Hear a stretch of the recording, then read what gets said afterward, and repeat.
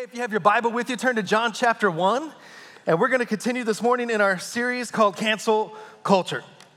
And I've shared over the last few weeks that there's a couple different things that I believe are the heart of the Lord behind this series. And the first is that God would grow us in boldness in our faith through greater levels of abiding in Christ and dependency upon the Holy Spirit. That in the culture that we live in today, there's going to be an increasing need for the people of God to discover the grace to speak the truth in love and to walk in the truth of God that is expressed to the people of the world who are lost through the grace of Jesus Christ. And that the way we could do that is to be moved by compassion for hurting people, but to also have conviction that Jesus is the way, the truth, and the life. And to have courage to be willing to enter into places where people need to hear about a God who still saves, who still restores, who still rescues and redeems. And the second thing that I believe the heart of the Lord is for this series is to help us to just identify the places that inevitably begin to creep into our life, where in some area of your life, we can begin to look up and realize that the culture of the world has begun to influence us. In some ways, in greater ways than the Word of God. That we would begin to recognize the places where the culture of the world around us has begun to influence us in a greater way than the kingdom of God within us. So we've titled this Cancel Culture, and if you're not familiar with that term, and allow me the grace to just kind of catch us up all to speed, and especially those who might be joining us for the first time, that's a term that's been given to this recent movement, this recent phenomenon, this attempt to minimize, marginalize, intimidate, or even eliminate differing opinions or beliefs. And in an increasing way, especially beliefs or statements or positions related to family values or biblical morality. And there's a couple things that have been real important for me to state as we've gotten into these messages within this series. And one is this, that there are issues where accountability should be required. There are issues where accountability should be required. For example, racism. The only room in the body of Christ that there is for any talk about any supremacy of any kind is the supremacy of the Lord Jesus Christ over his church that is comprised of every nation, every tribe, and every tongue. So there's room for people to be accountable for things that grieve the heart of God. But unfortunately, the effort to silence, harass, intimidate has not stopped with accountability for legitimate wrongs. We've seen it extend to disagreements over politics, over health decisions, over family values, and again, especially in this day. It seems like one of the issues of our day, of our generation, is especially regarding anything having to do with biblical morality, especially as it speaks to gender and sexuality. So again, part of the heart of the series is for us to apprehend a greater boldness to shine the light of Jesus in a culture that desperately needs Jesus. And we do that through greater dependency upon God, through abiding in Christ, through depending upon the Holy Spirit. And here's what you need to be aware of is just like you and I once desperately needed Jesus, just like you and I continue to need the grace of God in our lives, that's what people need. And the Bible says in John chapter 1, verse 14, it describes Jesus, and it says this, it says, "The Word became flesh and made his dwelling among us," speaking of the Lord. And it says, "We have seen his glory, the glory of the one and only Son, who came from the Father," and then catch this, "full of grace," say grace, "and truth," say truth. Ephesians 4, verse 14 through 15 says this, "We won't be tossed and blown about by every new wind of teaching," your word might say new doctrine. "We will not be influenced when people try to trick us with lies, so clever they sound like the truth." There's lots of things being introduced into our culture, even invading the church. And he says, "Instead, we will speak the truth in love." Come on, say, speak the truth in love. Growing in every way more and more like Christ. You want to grow more and more like Christ? You'll be filled with grace and truth. You'll speak the truth, but you'll do it in love. So part of the heart of this series is for us to grow in our boldness, understanding that the world around us needs to hear about Jesus. But secondly, and what I really want to focus on today, is recognizing the areas in our life where we become more influenced by the culture around us. In other words, it's kind of a play on words. Cancel culture. Cancel culture is the thing we talked about earlier, is a noun. I'm asking us to look at it like a verb. Cancel culture. Cancel the influence of the culture around us. Because again, it's inevitable. There'll be places and times in our lives, in different areas of our lives, where we can look up and we can realize that the world around us, the beliefs, the thoughts, the systems, the structures of the world can begin to influence us in a greater way than the Word of God within us.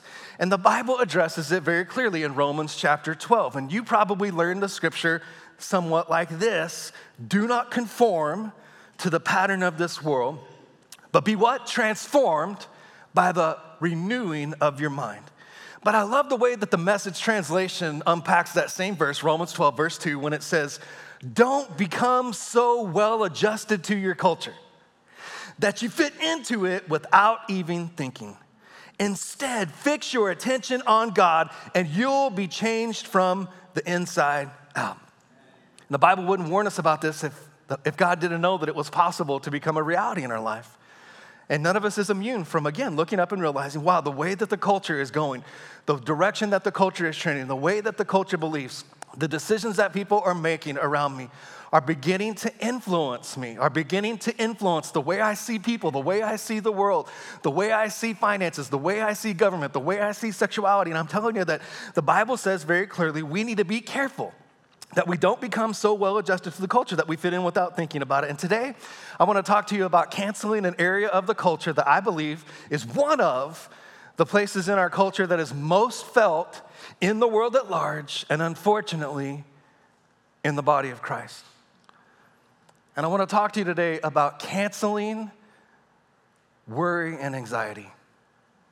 And you know, if you look into it, the World Health Organization, and have your own opinion about that organization, but they did a study and they said that the greatest pandemic that the world is facing is actually anxiety. 275 million people, according to their estimate, are gripped with clinical anxiety that is debilitating.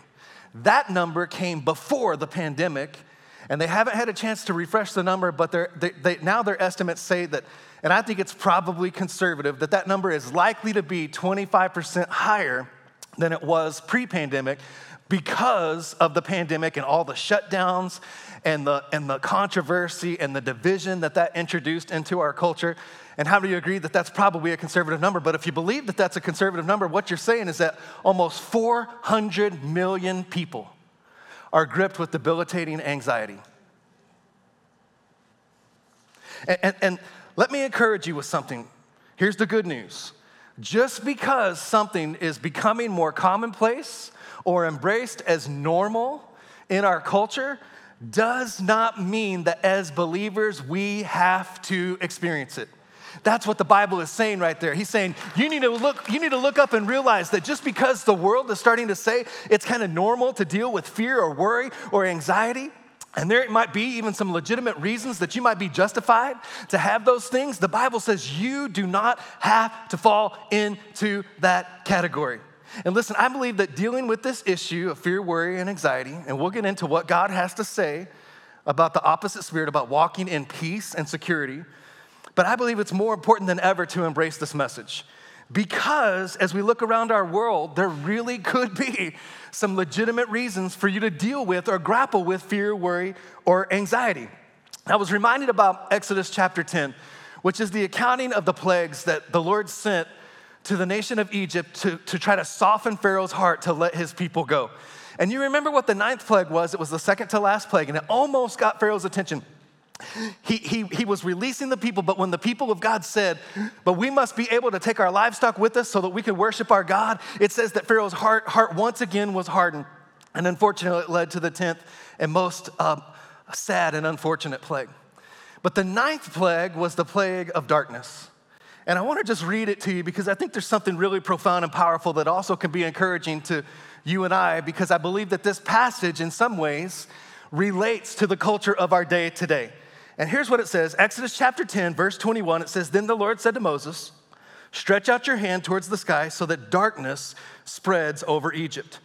catch this, watch what it says. It says, darkness that can be felt. How many know that's dark right there? That's really dark. And how many know that there's a darkness that's invading our culture and our society that you can feel today? And it says, so Moses stretched out his hand towards the sky, total darkness covered all of Egypt for 3 days. No one could see anyone else or move about for 3 days. But catch this, here's the good news. Yet all the Israelites, which represents the people of God, which today represents you and I in a new and better covenant through Jesus Christ, all of the Israelites had light in the places where they lived. And the same promise is true for you and I today. There's a darkness that's increasing in the culture and the society around us, but the promise of God is that if you'll be found in Him, if you'll put your hope in Him, if you'll put your trust in Him, the darkness around in the world today might even be tangibly felt, but there can be a light that resides within your home. There could be a light that continues to reside within your heart, even in the midst of the darkness of the day. Someone ought to say, thank you, Jesus, and amen. Jesus talks about it, so that's an Old Testament illustration of what we're up against. In Luke chapter 21, Jesus begins to speak very specifically and intentionally to you and to I about the day and the age that I believe we're now living in. And if it's not the day and the age that we're living in, how many know every day that we live, we're getting closer to the day of the Lord? And he says in verse 9 of Luke 21, he says, you're going to hear of wars and uprisings, and he says, do not be frightened. Look at your neighbor and tell him, don't be afraid. Don't be afraid. And he says, these things must happen, but the end will not come right away. He speaks on, verse 10. He says, nation will rise against nation, kingdom against kingdom. There will be earthquakes, famines, pestilences in various places, fearful events, great signs from heaven. But before all this, they will even seize you and persecute you, hand you over, put you in prison. You'll be brought before kings and governors, all on account of my name. Really, Jesus? And he says, but you'll be able in that moment to bear witness or testimony to me. Watch what he says. Again, he's telling us about some things that I feel like I personally can draw comfort and confidence knowing that nothing that we're up against today is catching God off guard. He's not surprised, he's not caught off guard, and he's still seated at the right hand of God. He's not fretting, he's not sweating, he's not pacing the halls of heaven, worried about what's gonna happen next. He knows the end from the beginning. And he knows at the end that there's ultimate victory for those who will call upon the name and be found in the name of the Lord Jesus Christ. Amen? So he says, you'll bear testimony to me. And he says, watch, verse 14. This is powerful. This is. I want you to hang on to this. I want you to grab hold of this. He says, but make up your mind not to worry beforehand.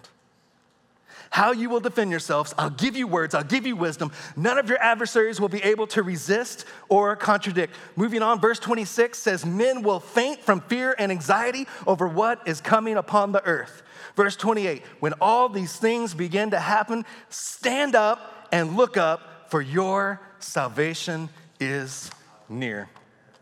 He says, when the world sees what's happening, that I'm telling you in advance, because I want you to be prepared. I want you to understand that darkness is gonna increase, but you're still gonna have access to my light. He says, when people around you begin to faint with terror and anxiety, he says, for you can, if you'll look up, if you'll be reminded, if you'll stand firm and you'll hold fast to this reality, your salvation is near to you. The light is going to shine brightest in the darkest hour. Somebody say amen. In a world that's fainting with worry and anxiety, I want you through this message today to settle something. Will you just settle something today? And I'm gonna, more than just the words of a preacher, we're gonna get into the words of the Father through the Bible today, but I want you to settle something today, and that's this. In a world that's becoming increasingly dark, in a world that's going to be fainting with worry, fear, and anxiety, settle this today. The heart of the Lord for you is to live in perfect peace. And Jesus said it, John 14, verse 27, he says, my peace I leave with you, my peace I give you. In other words, it's an inheritance and it's a gift. So you don't have to earn it. He says, because of who you are to me, I'm leaving this with you. And he says, I do not give you as the world gives, because there's a measure of peace, there's a measure of comfort, there's a dose of calm that you can get from the things and the places of this world. But he says, I'm not giving you like the world gives, because the peace of the world is fleeting and circumstantial. And you always have to be going back for more to that place. But he says, I'm going to give you a peace, not like the world gives you. My peace is going to be abiding, and it's going to transcend your circumstances. It's the kind of peace you can have on the dark days. It's the kind of peace you can stand upon when you deal with something unforeseen and unexpected. It's not the kind of peace that you have only when things are going good for you. It's the kind of peace you have in every season, every moment, every hour, because you know I'm good and you know that I am with you and for you. He says, I'm not going to give you a peace that's like the world gives to you, because peace in the world is tied to how things go. But peace in my kingdom is going to be tied to who you know. That you know that I'm your God. You know that I'm with you. You know that I'm your Father. You know that I'm your healer. You know that I'm your provider. You know that I'm your helper. You know that I'm your maker.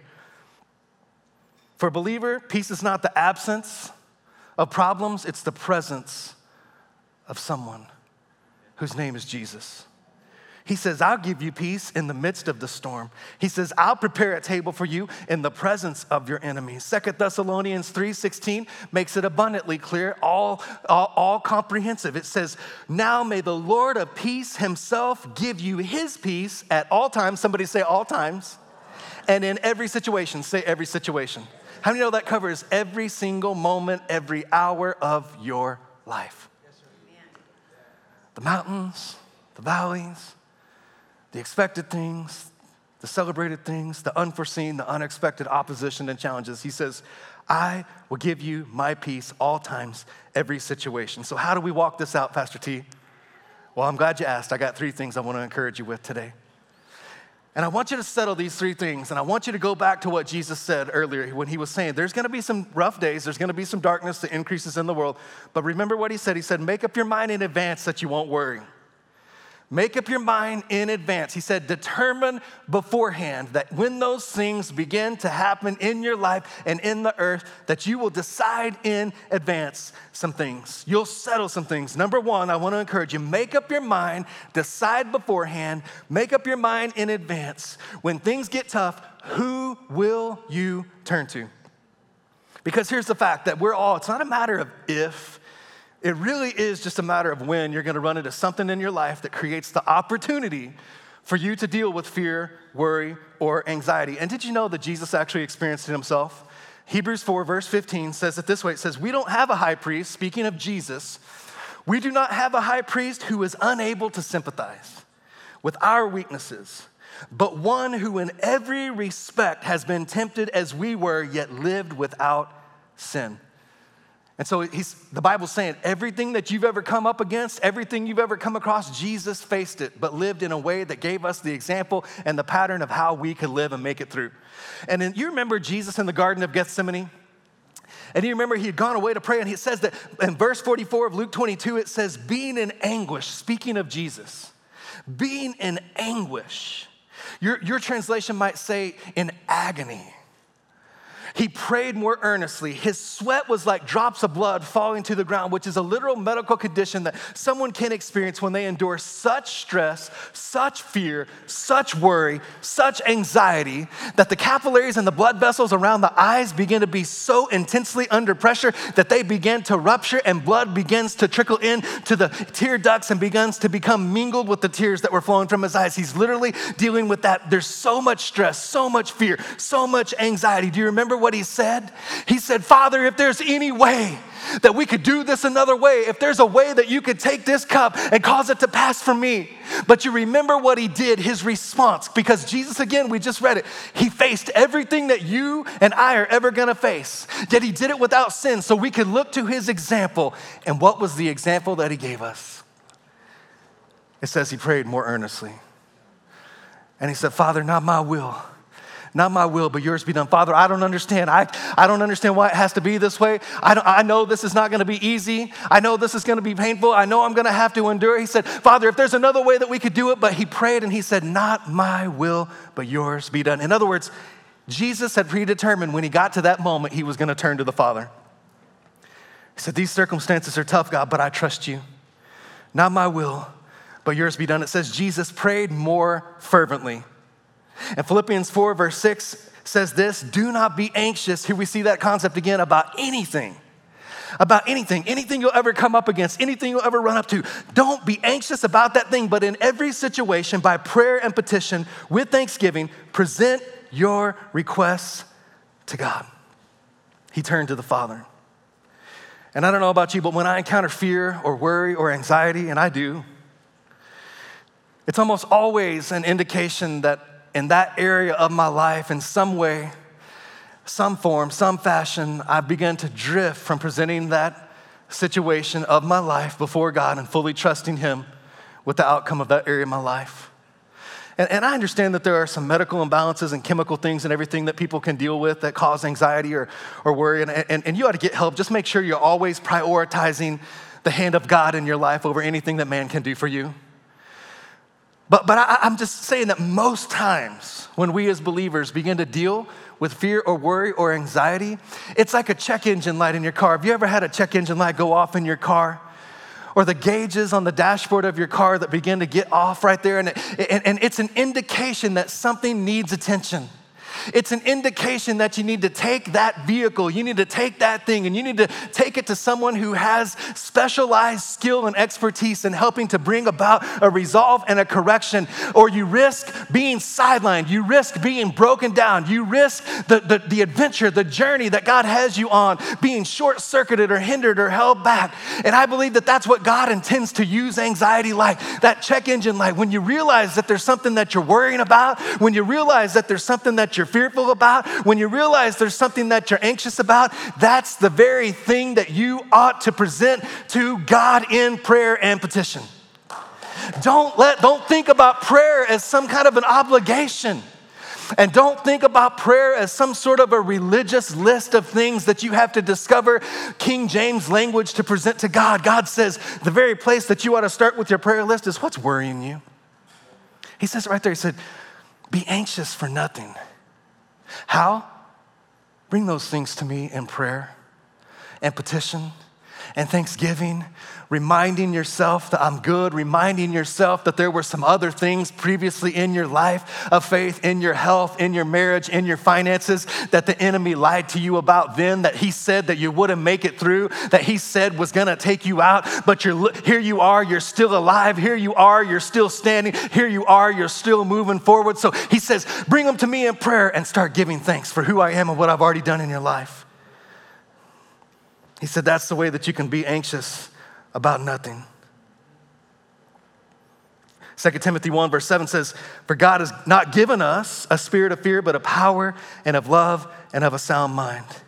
When you recognize that there's fear or anxiety operating, understand that that is not God working in that situation. That's the enemy trying to cause this counterfeit of faith, which faith is the expectation of God showing up and moving in your life. Fear, worry, and anxiety is the expectation of the enemy showing up in your life and God not following through in your life. Heard it said one time that anxiety is a waste of imagination. It's allowing the enemy to come and say, is God really gonna come through for you? But how many know we are called to live by faith? Determine in advance before you get to that moment who you're gonna turn to. Many of the things that plague our culture are because people run into problems in life. When everything's going smoothly, most people are doing good, but then we run into something unforeseen. We run into the abuse. We run into the rejection. We run into the things that are being waged in our culture. And what many people do is we turn to the wrong person, place, or thing. And we see that all the addictions and the abuse and everything that's going on, the anger and the hatred and all the violence and everything that is going on and being waged in our culture are a result of people turning to the wrong person or thing. What do you turn to when things get tough? And remember, Jesus said, there's a peace that I want to give you in the middle of the storm that's different than the peace that the world has to offer. Because again, there's a peace you can find that's temporary, circumstantial, and fleeting. There's a peace you can find in the bottom of a bottle. There's a peace you can find through the pill or the prescription. There's a peace that you can find in the person or the pornography, but it is fleeting and circumstantial. God says, would you turn to me? Would you look to me? Would you cast your cares and your anxieties upon me? Because I care for you. And I see you look into those other places, people, and things, and I see how it's leaving you empty. And I see how maybe it's bringing you a little bit of relief. I see how maybe it's giving you a little bit of escape, but I see how you're waking up the next morning with a hangover, further from God and more empty and void on the inside. And he says, would you just turn to me? And I don't know who I'm speaking to today, but I know in a room this size and people joining us online, there's probably some people who would realize today that you've turned to the wrong person, place, or thing. And I just felt before we move on in the rest of the message to just take a moment and give you an opportunity. I believe God wants to set you free today. And I believe God wants to give you the opportunity to go back to that place and say, God, in those places where I've turned to those other things that give me a sense of peace that's fleeting and circumstantial, that doesn't abide with me. I pray, God, today that you would give me the grace and you would give me the strength to begin to turn from those things that are of this world and begin to turn to you and to put my hope and to put my faith and to put my trust in you. So would everyone bow their heads and close their eyes? And if that's you today, you're wrestling with dependency, you're wrestling with addiction, you're turning to other things, people, prescriptions, pornography, whatever it is for you, because you're just looking for some sense of peace, some sense of relief, some sense of escape. Today, I mean, without condemnation, but a gentle breeze of conviction, not because he wants to rub your nose in it, but because he wants to set you free from it. Let him show it to you today. And Father, I pray over every person, every man, every woman, every young person, everyone in this room, everyone online who's in that position today. Lord, we didn't intend to get there, but some things happened in our life. And Lord, we pray that today you would give us the grace, God, to be set free from those things that have us in bondage or those things that aren't your best plan, Lord, for dealing with and coping with the things that we've run into in life. And I pray right now in the mighty, holy, powerful name of Jesus, freedom, God, over every bondage, over every addiction, over every dependency, in the mighty name of Jesus. And in that place where new freedom is being found today, Lord, we commit ourselves, we determine, we make up our mind in advance when those things begin to roar, when those voices begin to wage in our lives, we're going to turn to you. We're going to turn to you. We're going to be found in this season, in this next season, this new season, a season of freedom, God, on our knees, bringing our cares, our thoughts, our concerns before you, God, with prayer, with petition, with thanksgiving. We're going to be anxious about nothing. In Jesus' mighty, holy, powerful name, and all God's people said, amen, amen, amen. Man, God loves you so much, and he's reminding you today, when you run up against those things that bring fear, worry, anxiety, would you turn to him? Number 2, make up your mind in advance. Make up your mind in advance. Who will you trust in? Psalm 56, verse 3 through 4, the psalmist had many, many reasons to be fearful, worrisome, anxious, armies attacking the nation of Israel, people coming after his life, traps and plots laid out before him. And watch what he said. He said, when I am afraid, I will put my trust in you. Not just when things are going good, not just when I see everything that God is doing and there's green lights and open doors. When I am afraid, I will trust in you. I was reminded of a few years ago, we were flying to South Texas. I think we were going to get away to South Padre Island a little bit, where we used to live, right there in Brownsville. In deep South Texas, right there on the border, right there with Mexico, Brownsville, Texas. Across the border was Matamoros, Mexico, and the Rio Grande River running through there and joining the Gulf of Mexico. We were going down, I think we were going to spend a few days spending time as a family, visiting the beach, eating tacos. Come on, that's of the Lord. And I think then I was going to minister at the church. Yeah, I think I was going to minister at the church where I was on staff for several years before we moved to Northeast Kansas.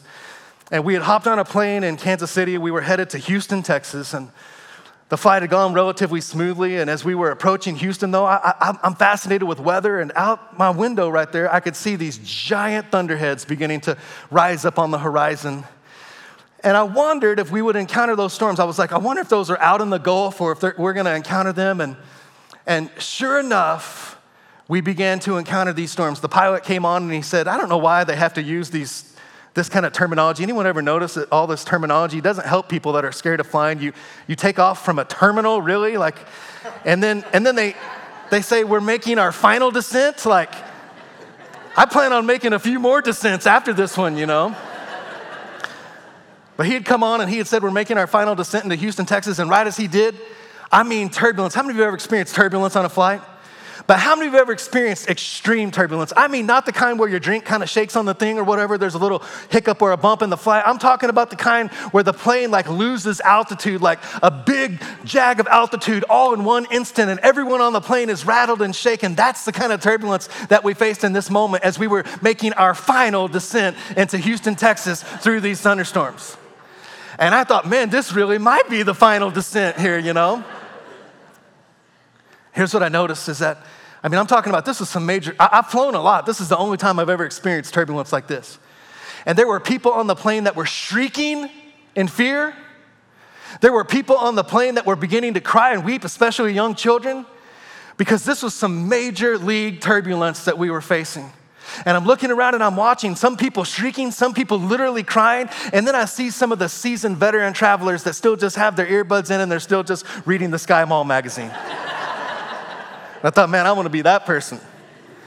But the pilot came on and he said, attention passengers, you may notice we experienced a little turbulence. And I'm like, that's the understatement of the world, buddy, right there, you know. But I appreciated it because you don't want your pilot coming on there freaking out, you know, like, dear God, we're going down, you know. That's not what you want, you know. So I appreciate his calm demeanor. Passengers, you may notice that we've experienced a little bit of turbulence, and I've instructed the flight attendants to make some precautions and take some measures. You'll notice that the seatbelt light has come on. I was like, I wasn't waiting for the seatbelt light to come on, man. I was buckling that thing up in a hurry. When you experience turbulence like this, you are getting right with Jesus right there in that moment, you know. If you're watching something you really shouldn't be watching on that thing, that screen right there in front of you, you are changing the channel to a PG movie right then, you know. And he said, we've experienced just a little bit of turbulence. And he said, we got some pretty severe thunderstorms in the Houston metro area. We're going to have to do a little zigging and zagging to get you to your destination, but rest assured, we're going to get you home safely. And I thought, man, isn't that like life? You're going to have to do a little zigging and zagging to get to the destination because there's going to be some storms. And people were shrieking, people were crying, but as long as the pilot had confidence. Listen, it would have been a different story if that cockpit door would have flown open and that guy would have been running out of there, putting a parachute on his back, you know. I would have been like, woo, this is about to go down, you know. But there was a calm demeanor. He understood. He said, we run into some unforeseen, unexpected storms, but you just sit tight, buckle your seatbelt. I'm going to see you through. And Amy and I were talking after the fact, and she was just saying how the Lord began to speak to her and show her that pilot had a perspective that we didn't have. He had seen everything from the launch from the terminal all the way through the ascent to the peak altitude, through the final descent into Houston, Texas. He had a perspective that we didn't have. He could see some things that we couldn't see. He had access to information that we didn't have. He had people at the destination. He had weather radar that was giving him real-time updates. And we just realized, wow, isn't it good to just know that God sees things when we're going through storms, unforeseen things, turbulence in life. We can put our trust in Jesus. He writes the end from the beginning and the beginning from the end. He's got access to people and information that we don't have access to. You can put your trust in Jesus. He will see you through. Isaiah 9 verse 7 says, of the increase of his government and his peace, there will be no end. Did you catch that? Of the increase of his government and of his peace, there will be no end. Here's the profound truth for us. Any area of your life that increases in the lordship of Jesus Christ will increase in the peace of that area of your life. In your finances, the world is the headlines are inflation and recession and potential depression. And I'm just telling you, now's not the time to shrink back from making Jesus or keeping Jesus the Lord of your finances. Now's the time to say, I'm going to increase the governance of Jesus over my finances. And when I trust that God is the Lord of my finances, he's the Lord of my health, he's the Lord of my marriage, he's the Lord of my ministry, he's the Lord of my career, he's the Lord of my future. When there's increase in the governance of Jesus in any area of your life, you'll note that the peace of God increases in that very area. Make up your mind. Who you're going to look to, who you're going to trust in. Number 3, make up your mind in advance. When dark days come, Who do you belong to? Matthew chapter 6, verse 25 says it this way. Jesus is speaking, red letter words in your Bible. That is why I tell you not to worry about everyday life. Come on, look at somebody and tell them, do not worry. Look at your other neighbor who was your second choice. Tell them, don't worry. Don't worry. Jesus is saying, don't worry about everyday life. He says, don't worry about the things that the world is consumed with and worried about and preoccupied by, whether you have enough food or drink, clothes to wear. Isn't life more than food, your body more than clothing? Look at the birds. He said, they don't plant, they don't harvest, they don't store food in barns, they don't strive for their provision. And it says, your heavenly Father feeds them. And he says, aren't you far more valuable to him than they are? Come on, look at your neighbor again and say, why, yes, I am. It's a rhetorical question. Aren't you more valuable than the birds of the air? And God takes care of them. Why? Because he created them and because he cares for them. And reading on, it says, if God cares so wonderfully for the wildflowers that are here today, thrown in the fire tomorrow, he will certainly care for you. Why do you have little faith? Don't worry about these things, saying, what will we eat? What will we drink? What will we wear? Inflation, recession. These things dominate the thoughts of unbelievers, but your heavenly Father already knows your needs. So seek the kingdom of God. Seek the kingdom of God first.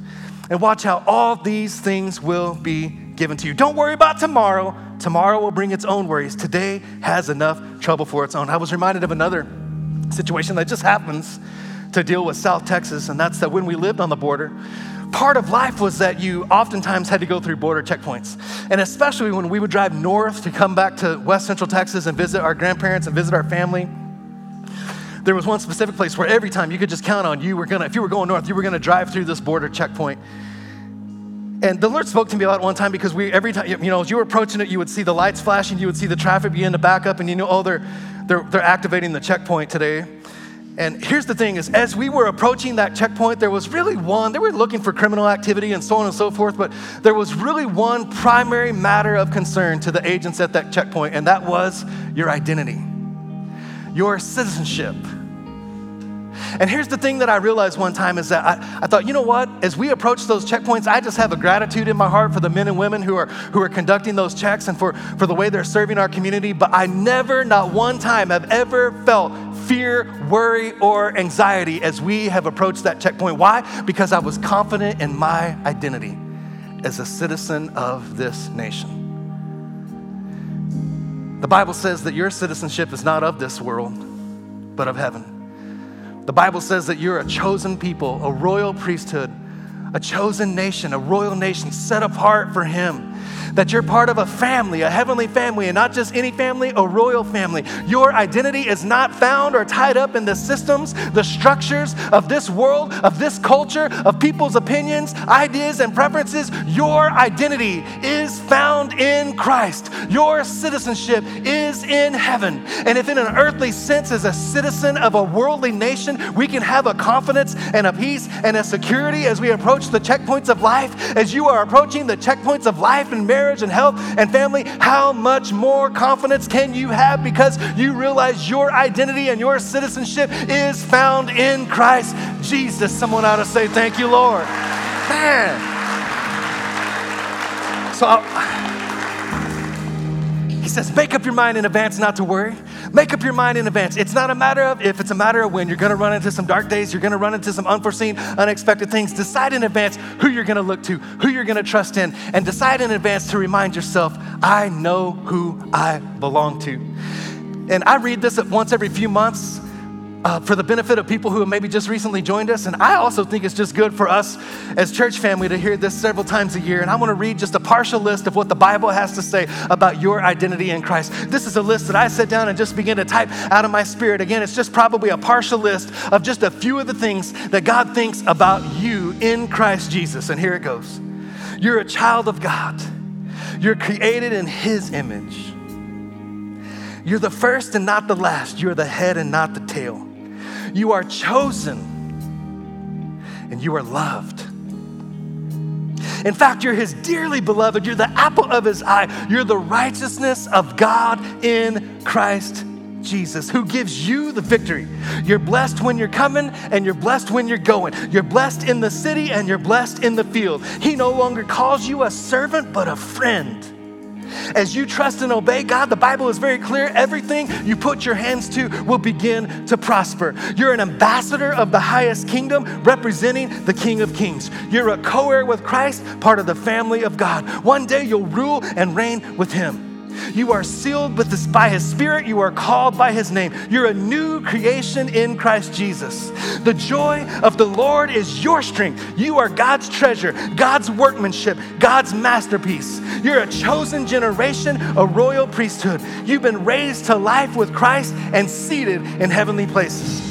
You've been given the mind of Christ, and you are the light of the world. In Christ, you have every spiritual blessing. You could do all things through Christ who strengthens you. You're an overcomer. You're victorious. In fact, so victorious that the Bible says you're more than a conqueror. Nothing, yes, nothing, not fear, not darkness, no person, no demon, no sickness, no virus, not even death itself can ever separate you from the love of God that is yours in Christ Jesus. And that is just a partial list of who you are in Christ.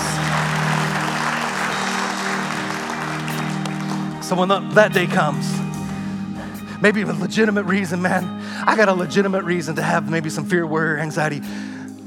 Decide in advance who you're gonna turn to. Decide in advance who you're gonna trust in, and decide in advance to remind yourself, I belong to Jesus. If he cares for the sparrows, if he cares for the lilies, he will provide for me. Would you stand to your feet? Let's respond to God. Let's ask him to speak to us, to minister to us, to strengthen us today, to walk this out, to live this out. And so right where you are today, here's what I wanna ask you to do. Because here's what I know is true, that there's probably in every one of our lives, there's some area where there's a lie, where there's a scheme, where there's a trap, where there's a deception of anxiety before you. Which again is just, it's the counterfeit of faith. Faith is the expectation, the hope of what is yet to come when God shows up in your life. And fear and worry and anxiety is the counterfeit. It's the expectation, it's the imagination. It's the anticipation of what will happen if God doesn't come through in your life. And I really believe it. Every one of our lives, whether it's finances, health, a relationship, the culture of the day, there's some area of our life where every one of us is probably battling against fear, worry, or anxiety. And so can we just be real as a family today? And just know that what we've discovered in God's word today is that his heart is for us to have peace.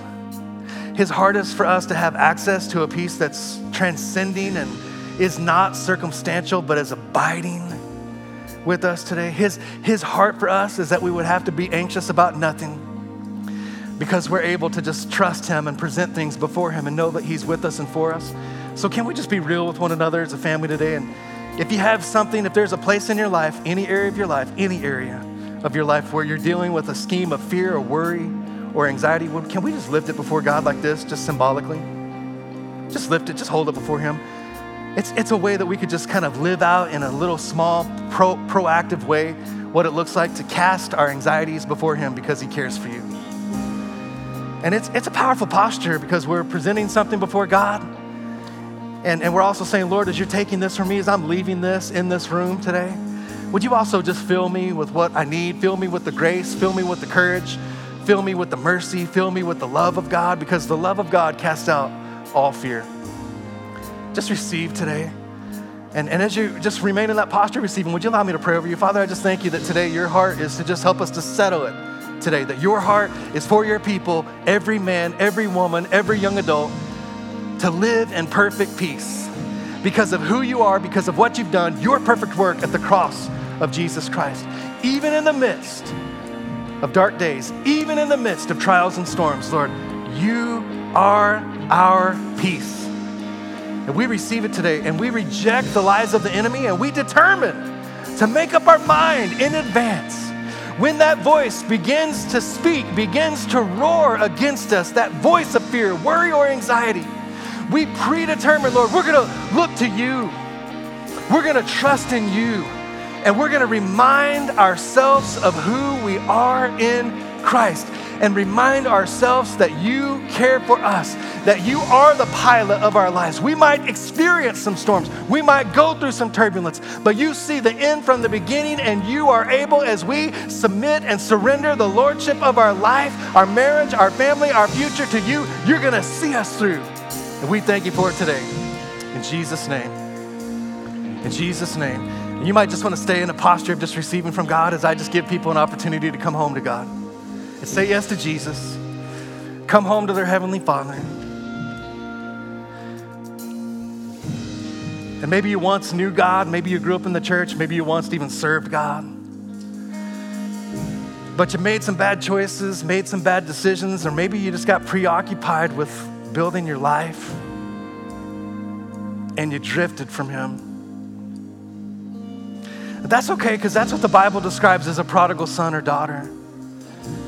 And in the parable that Jesus taught about the prodigal son, the father was waiting, not judging, but waiting and longing and hoping and anticipating the day when the son who once had left to go and try to do it in his own ways and his own strength would return back home.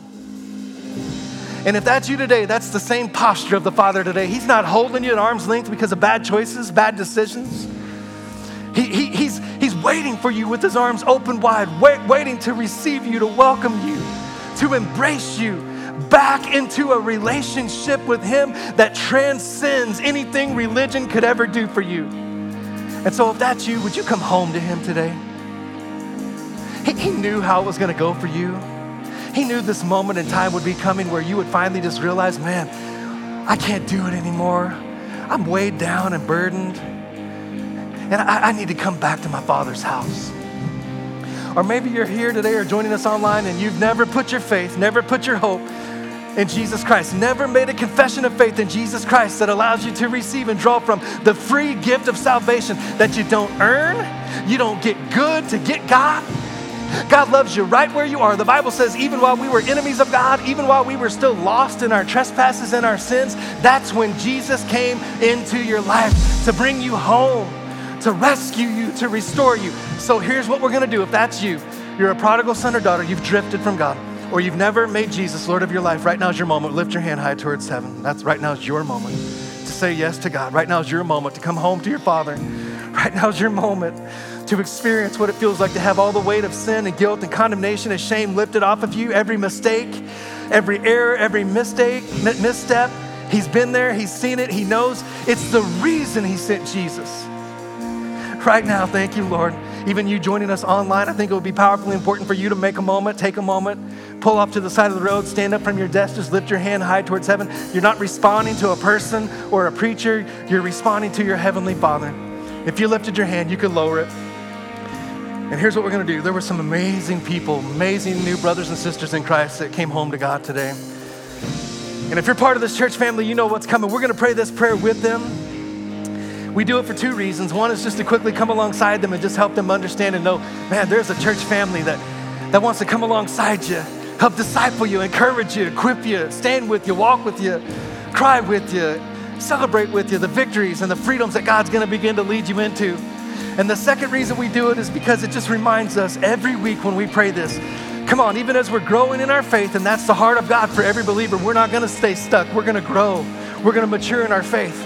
But even as we do, we realize we never graduate from grace, man. Everything God could ever build in our life, it's all built on that foundation, unmerited grace. So come on, can we pray this with some fresh boldness today, man? There were some amazing people that said yes to God, that came home to God today. Come on, repeat after me. Say, Father, in Jesus' name, I recognize my need for a Savior, and I thank you for sending Jesus to pay the price that I could never pay, to make a way that I might have a new life and a fresh start. And I give you my life, and I give you my trust. And because of Jesus, because of the cross of Jesus, come on, say it loudly, say it boldly, I will never be the same. And then put your hands together with all of heaven for the precious people who said yes to God. Man, God is so good. God is so good. He's with you, he's for you. Hey, let's worship the Lord together one more time, then we'll come and dismiss you, get you about your day.